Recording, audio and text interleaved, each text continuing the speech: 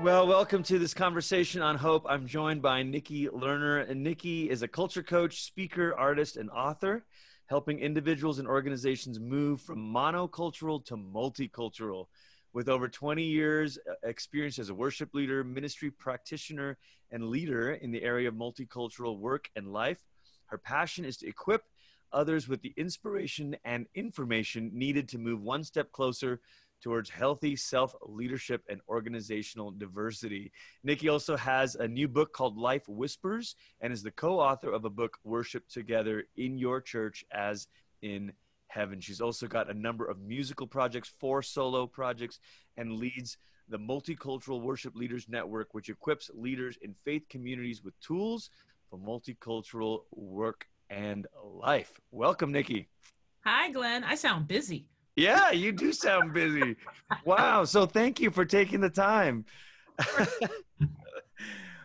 Well, let's jump in. What is Christian hope to you as you think about that?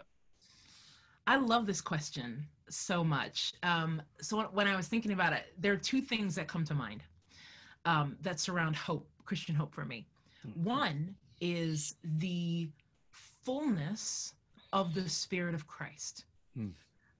That should give us great hope as Jesus-loving people. I love the entire discourse that Jesus has with his peeps in the book of John chapter 13 through 17, even into the garden.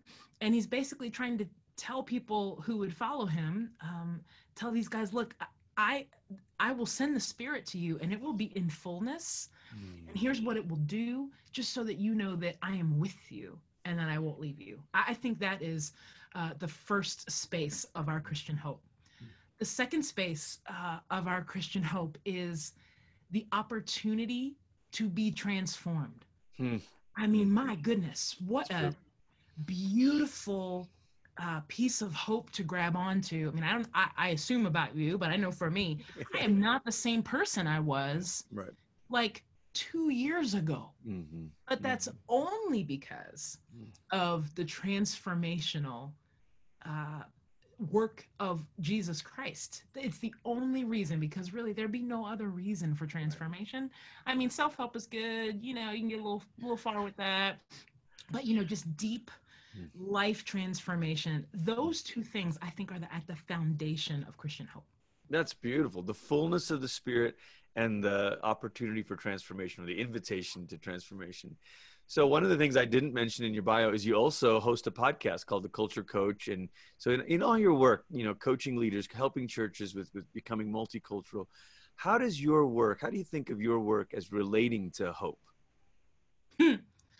Well, right now, in particular, there's a lot of opportunity to remind people that we have a hope that we can cling to and profess.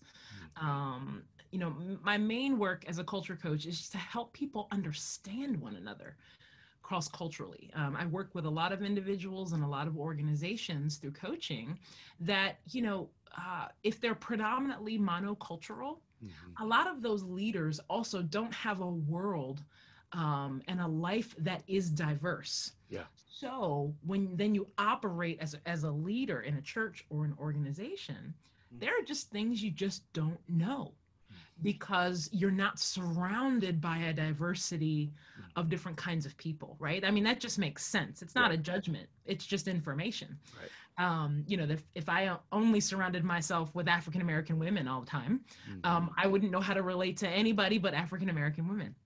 And so I like to come in and teach through some core competencies on, here's what you may not know that you need to know if you want to be a leader of all kinds of people. And so that is a way that I use, and God's called me to bring a sense of hope, particularly here in our country, where we can be, not everywhere, but some places, so divided when it comes to understanding one another across ethnicity lines.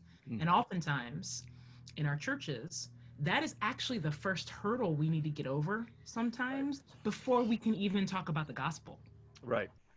And even when you think about, each person's perspective, maybe each culture's perspective on hope is going to be different. You know, I grew up in Southeast Asia. I'm thinking about how people would orient themselves in a different way towards thinking of hope versus in a lot of contexts in America, and let's say in more affluent white cultural contexts, hope is really not about the future because life's pretty good right now, you know? So some of the stuff in my work is contrasting, you know, kind of evangelical quote unquote songs of hope, which are all about the present tense, versus think of African-American slave spirituals, which are all about the future, you know?